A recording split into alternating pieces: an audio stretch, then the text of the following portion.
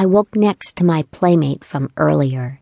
His head rested on my foot, so I nudged him with the other one, but he didn't move.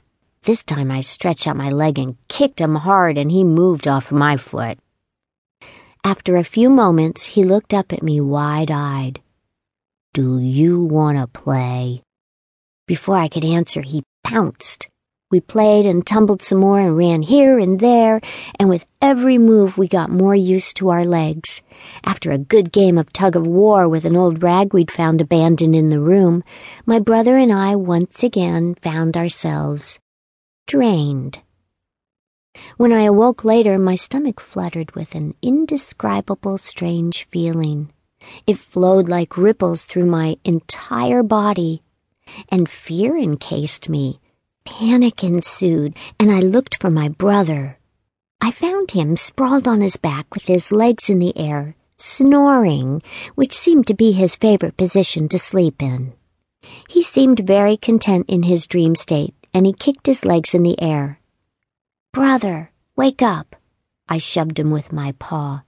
When he didn't move, I bit his ear. He cracked one eye open and closed it again with a huff. "Wake up!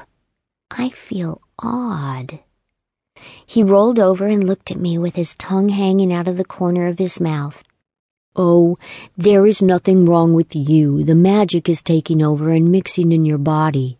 I had the same feeling. It'll pass." And, like that, he rolled over and continued to snore. I barked, nudged him once more, and tackled him. "What do you mean, magic?" I asked with a growl.